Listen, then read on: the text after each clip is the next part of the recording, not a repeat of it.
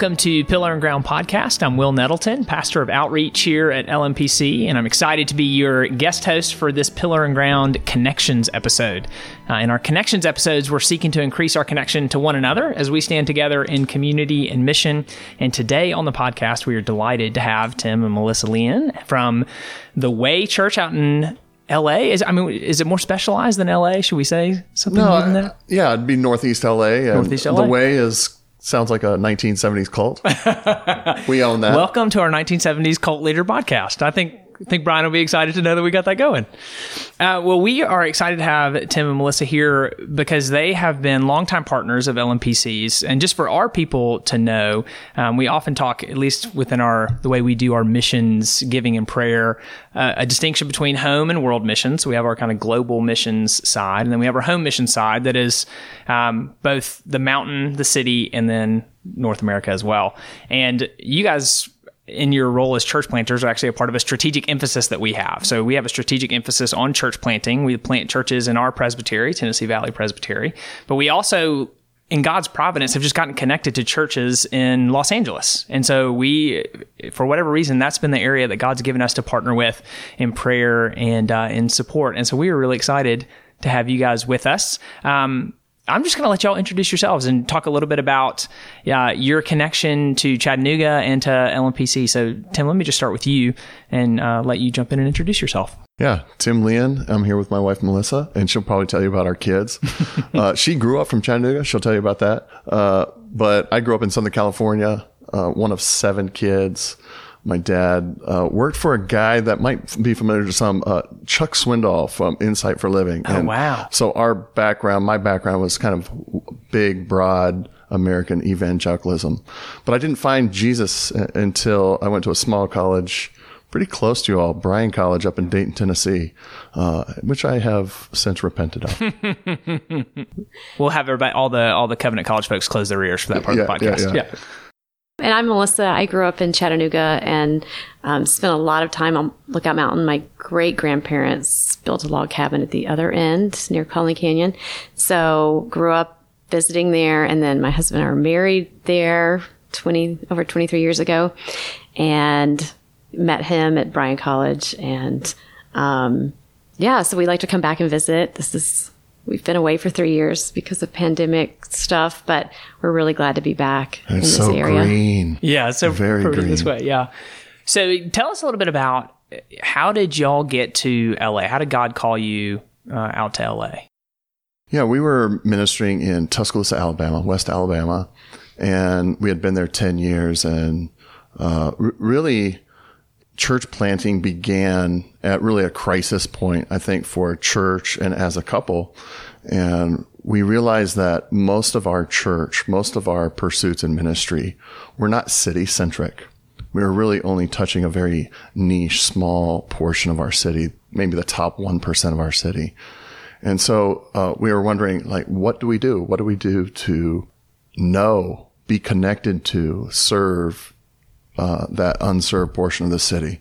And that really was an impetus to, yes, read a lot of Tim Keller, but apart from that, really imagine what would it be like to be in a place where we knew people that were bona fide, grade A, 100% non-believers.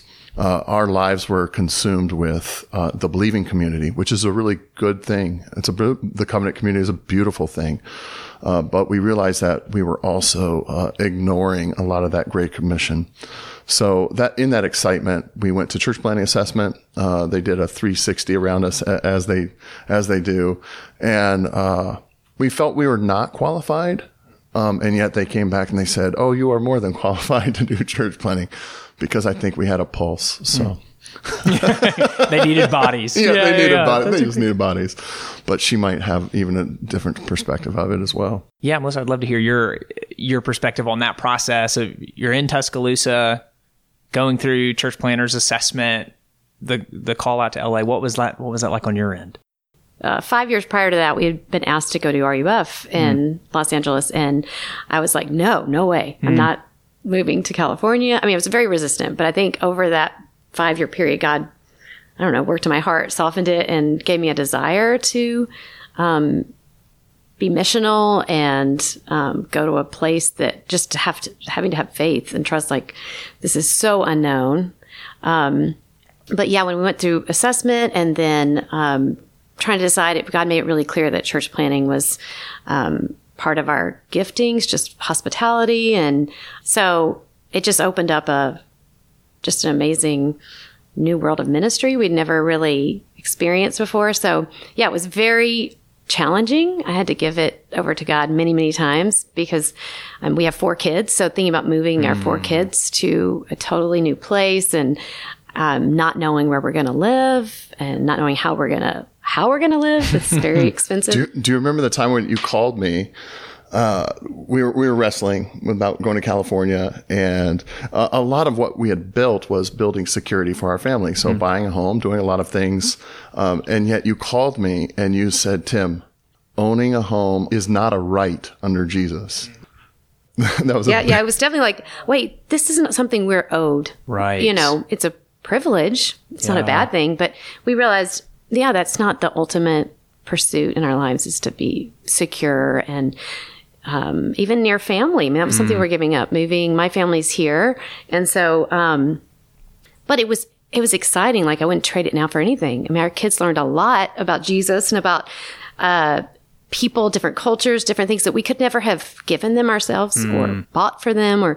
So, I mean, they had to learn that. And it was challenging. I mean, moving across the country but there have been so many amazing things we've learned together in that process that we could not have come up with on our own. Yeah, I'm hearing y'all talk a little bit about that's a piece of counting the cost of accepting that call to go out there.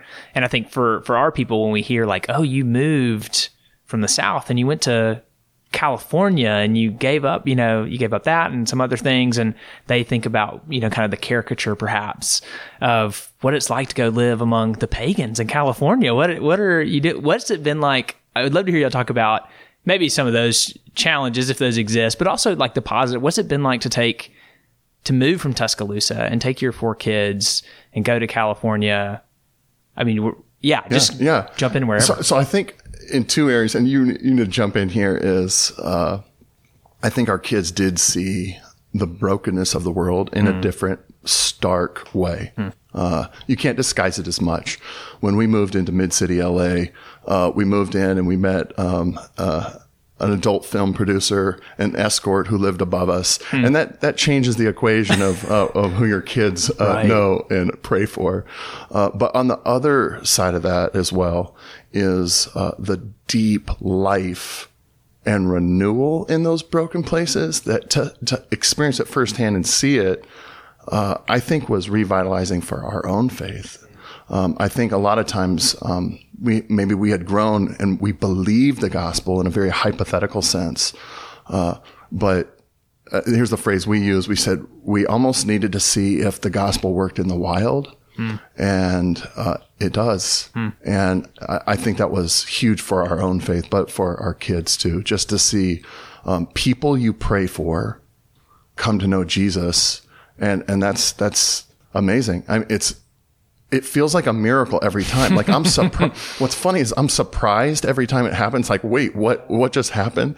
And yet we have this history of seeing it happen, yet it's new every single time. I think it's impossible. Yeah. And then it happens. Yeah. It's crazy. You think about Jesus in John 3 talking to Nicodemus about being born again. And he's like, how's that going to work? Yeah. I have the same thing. Like, yeah. Yeah. No, that's great. It's like our dementia or Alzheimer's when it comes to the gospel. Yeah.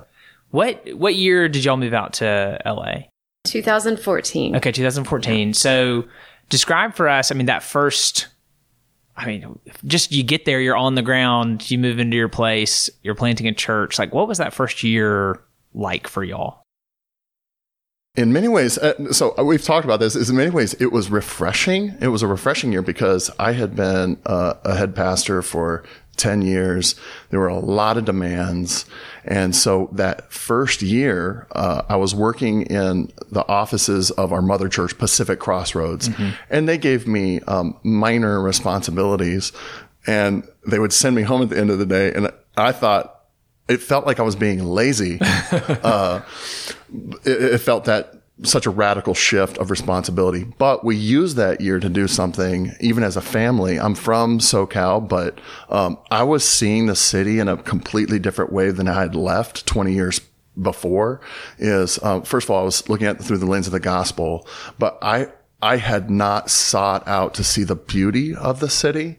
And so our family, almost weekly, if not twice a week, we would go see places in the city. Some of them would be random, weird, quirky spots. Some of them, of course, little bigger landmarks.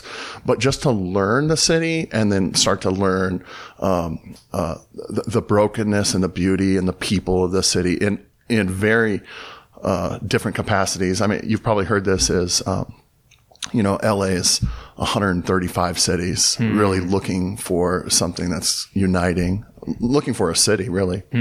So it was just a good, refreshing time, just discovering and learning and seeing something that we'd never seen before. Yeah, that's really good. Melissa, what would you say? Just that first year. I would say, definitely challenging. Our youngest was 1. Our oldest was 12. 10. I don't know. I've lost track. One of those. And I was homeschooling that year and we'd never done that before because we knew we'd be moving again, which was also challenging. We knew we'd be moving into where we're going to plant. But, so it had many, many challenges, but it also, we were like, no, we want to explore this new place and love it. And, we all got scooters. We went all over the city, and, we literally moved from this house in Tuscaloosa that had this huge wooded backyard. Our son would just explore, to living behind a grocery store. We literally, the wall of our driveway was a grocery store. But we found a lot of joy in it. A lot of hard times, but we saw God, like, just even in our relationships with our neighbors, with our landlord, was just gracious. And we got this amazing place that he should have given to someone else, and he let us rent. So just so many little pieces came together that we could not have planned on our own. Right. And so definitely challenging, but definitely a way to just explore. And I love to travel, so it's just felt like you're in a different. We live right next to little Ethiopia. Okay. It's a little community, and so we tried that food and we tried this food. We tried to experience it, and I think our kids learned a lot from that, especially that first year. And then we moved to South Pasadena, where we still live, and that's where we really feel at home in our community and our neighbors. And I think one of the most surprising things to me about LA was where we lived. People had communities through school, churches, organizations, sports, whatever. But in LA, people are hungry for community because they often don't live near family. They're not involved with the church. They don't have some kind of common community, people around them. So when we moved there, we invited all of our neighbors in this duplex for barbecue, and everybody came. They're like, let's do it again next week. And then we moved to South Pasadena. We had a barbecue, on our patio, and everybody showed up. We thought, maybe a few people come. And then we started doing weekly potlucks where we all just bring stuff on our driveway, and people are hungry for community. Yeah. And it's like they want Jesus' community. They just don't know it yet. They don't know that. Yeah. They want a community without the Jesus calories. Without all the extra on it. We were talking about this a little bit at lunch today. You were talking about how, coming from a Southern context, you took hospitality and community sort of for granted. It's almost overwhelming, like the number of ways that we have to like get together with other people, to the point where like somebody can invite you for dinner, and it's kind of like, do we want to do, like, you kind of got to triage your appointments. And out there really seems to be, the way you are describing it, a group of people who don't have that and who are longing for that. Right. And it's presented a significant opportunity for y'all as far as like just talking to people and befriending them and, helping introduce them to Jesus. Yeah. The corollary would be someone who grew up in the church is they have no idea how many good things they have around them. Yeah. So good. Coming from Southern California and coming into a believing community, the PCA is a lot of that was new to me. And the intensity of community, I mean that in the sweetest of ways, of people who care and are caring and are calling you to care for other people. That was brand new to me when I moved to the South. So there is a little bit of that exportation, I think, of maybe things that are highly assumed. Yeah. And enjoyed. Yeah. Yeah. That's awesome.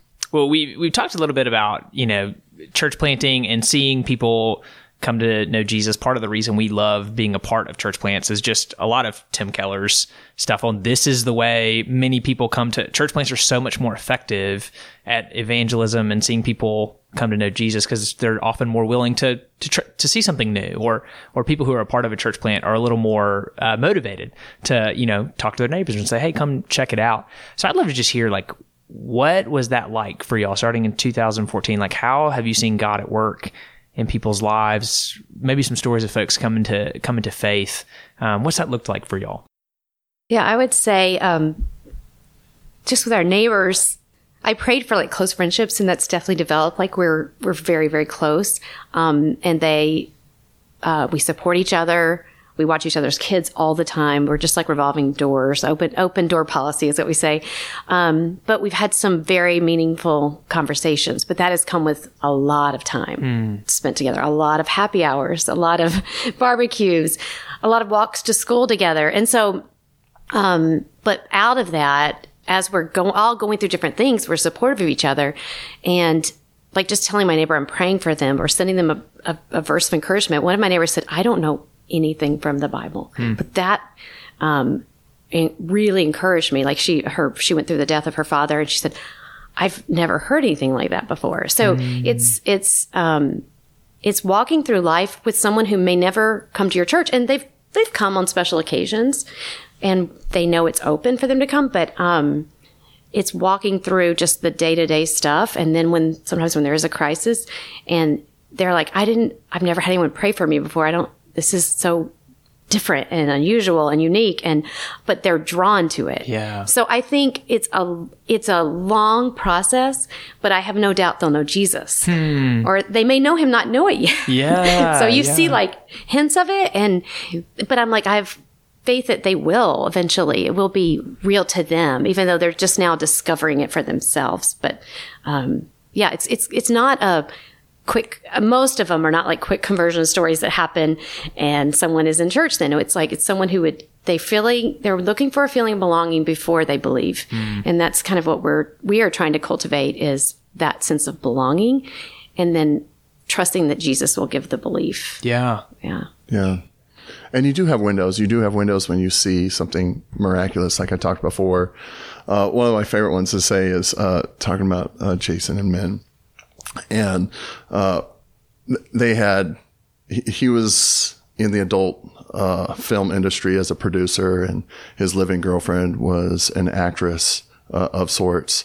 And but she ran into a lot of medical problems. And so all of their friend group kind of bailed on them because it was persistent, long-term medical problems. And he had called me up and he said, would you come visit me at the UCLA Medical Center? And I think it was on a Sunday, and, as always, we're busy, right? Busy doing something. And I was like, yeah. And then later, Melissa said, well, are you going to go visit him? And I said, well, I don't know. And she goes, why are we even here? So she dropped me off. But going up there, I had to put on this hazmat suit on, and because a lot of medical grossness. And I prayed for them. And afterwards, this just has always stuck with me. He said, if I had known Jesus was like this, I would have considered him earlier. And so it's just an introduction and a meeting of what people think compared to who he actually is. And fast forward, even they always wanted to pray, and even praying like on their bed, holding hands. Especially when her health got bad. That's really sweet. That's really beautiful. You're going to hear a reoccurrent theme when you hear us talk is prayer. So one of the biggest things is when tragedy hits, even our neighbors, just difficult, painful times, could be with their son, daughter, family, tragedy, is just being there and praying and taking to the throne room. We're literally taking them in.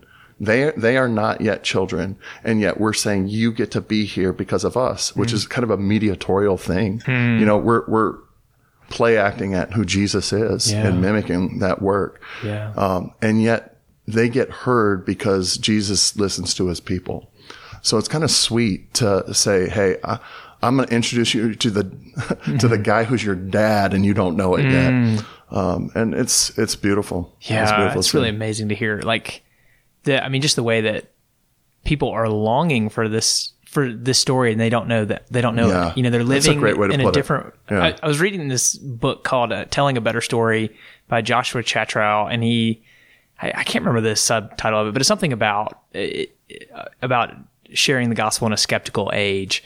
But he talks a lot about how so much of what we're trying to do with our unbelieving neighbors is help them realize that they are living in a story that doesn't have the resources to give them what they're looking for. Yeah. And Christianity actually has the resources for what they're looking for in moments of crisis and moments of great pain and grief and suffering, and just in the hunt for significance and meaning, and all of us want to feel like we have dignity and value. And so anyway, he just does a really good job of saying, we're trying to help our neighbors see, like, hey, there's a better story. There's a better story that you can live. And I don't know, it sounds like that's what you guys are doing. And I do think those years of trust, that building that you were talking about, Melissa, is we've seen it even in a neighbor family that they're very upfront about being atheists, not believing in God, and yet through years of loving their kids running through their house, our kids running through their house. We had this conversation once when they were talking about their kids having questions about God, and they immediately told their kids, they said, well, you can talk to Tim and Melissa about that because we can't answer that. But there's a sweetness there, is that they trusted us to a degree where they would gladly want us to talk to their kid about something that they personally did not hold. And that was really moving to us. And moving to see, just recently, we don't know if we'll be able to stay in the house that we're in just due to some landlord problems and possibly being evicted in the next 60 days. Which that would be a prayer request for our people. Small prayer request. Yeah. But just to see our neighbor's response was personally moving to us. Like, sometimes we don't know the advantage of how we're perceived. I think all of us in our lives. And yet our entire friend group there on our street really kind of troubled about it and saying, this can't happen. And what can we do? Even them volunteering to say, well, we'll just all buy your house, which was really moving to Melissa, because it showed that these were relationships of significance. They weren't cheap or superficial. Yeah. Meaningful for them. Like that they're later. Yeah.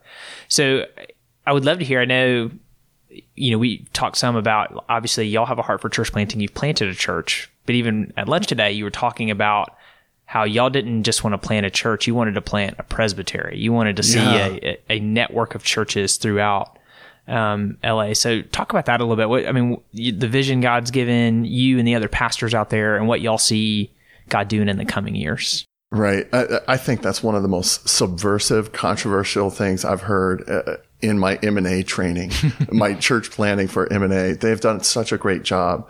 And that controversial statement is, we are not just planting churches, but presbyteries, connections that will live way longer than me, or even a local organic brand or logo. I always call a unique expression, local expression of a church, like its logo. Yeah. And just to see that no church logo has ever survived church history. And yet Jesus' church is a juggernaut. And just to see that vision for church planning, I think that's one of the most compelling things Melissa and I felt when we were first starting church planning, is we said, we think this is such a huge idea. All we want to do is be a cog in that huge machine. Like if Jesus, if you'll let us just be a part of it, like, that's cool. So I think that's huge to see that starting to come to fruition, because I think it was an ideal. It was theoretical when we first planted, but now to see these church plants begin the discussions and already entering it. Oh, we're about to plant a church. That's the vision we signed up for, not just our specific church plant. And that's exciting. Anything you would love for, like, the folks of Lookout Mountain Presbyterian Church who I actually listen to these podcasts with a lot of faithfulness. They love getting to hear from our partners and folks we supported, and just anything you would love for them to know about your church or your experience with us. So my leaders, they said, Tim, you have one job when you go out there. And they said, you've got to show gratitude, but it can't be a polite gratitude. It has to be pretty heartfelt. And so in my preaching and teaching, I've tried to communicate to them that there's a group of people all throughout the Southeast, and Lookout Mountain is a significant portion of why we exist. And I say, you may never meet these people this side of heaven. You'll meet them, shake their hand in heaven, but they wanted you to know Jesus because we do have a lot of young believers, and that's powerful for our church it's humbling. It's humbling to say, oh, we exist. I know Jesus because someone else who doesn't know me wanted to see it happen. And that's not just affecting like a handful of people, like a dozen people. Already the math is working out to where what Lookout Mountain has done is going to lead to hundreds, if not thousands, of people who now know Jesus because you said, no, this matters. This matters in the kingdom. So there's deep, deep gratitude on our end for it. Y'all, thank y'all for joining us and being with us and coming back to visit. It is a gift to us to get to hear these stories and hear how God's at work. And I hope you know from our end of things just what a gift it is to have been praying for these works and to still be partnering with some of the work that's going on in LA. So we're very, very grateful for y'all. Thanks for coming. Thanks a bunch. And I wasn't able to tell a dad joke, but we'll do it next time. You can do it. You can get it right here. This is your shot. I think it was just to be continued. We'll do it next time. Okay, we'll have to have part 2 of y'all on the Pillar and Ground podcast. Excellent. Thank you. Thanks. And thank you all for joining us for another episode of Pillar and Ground. We hope to see you again soon.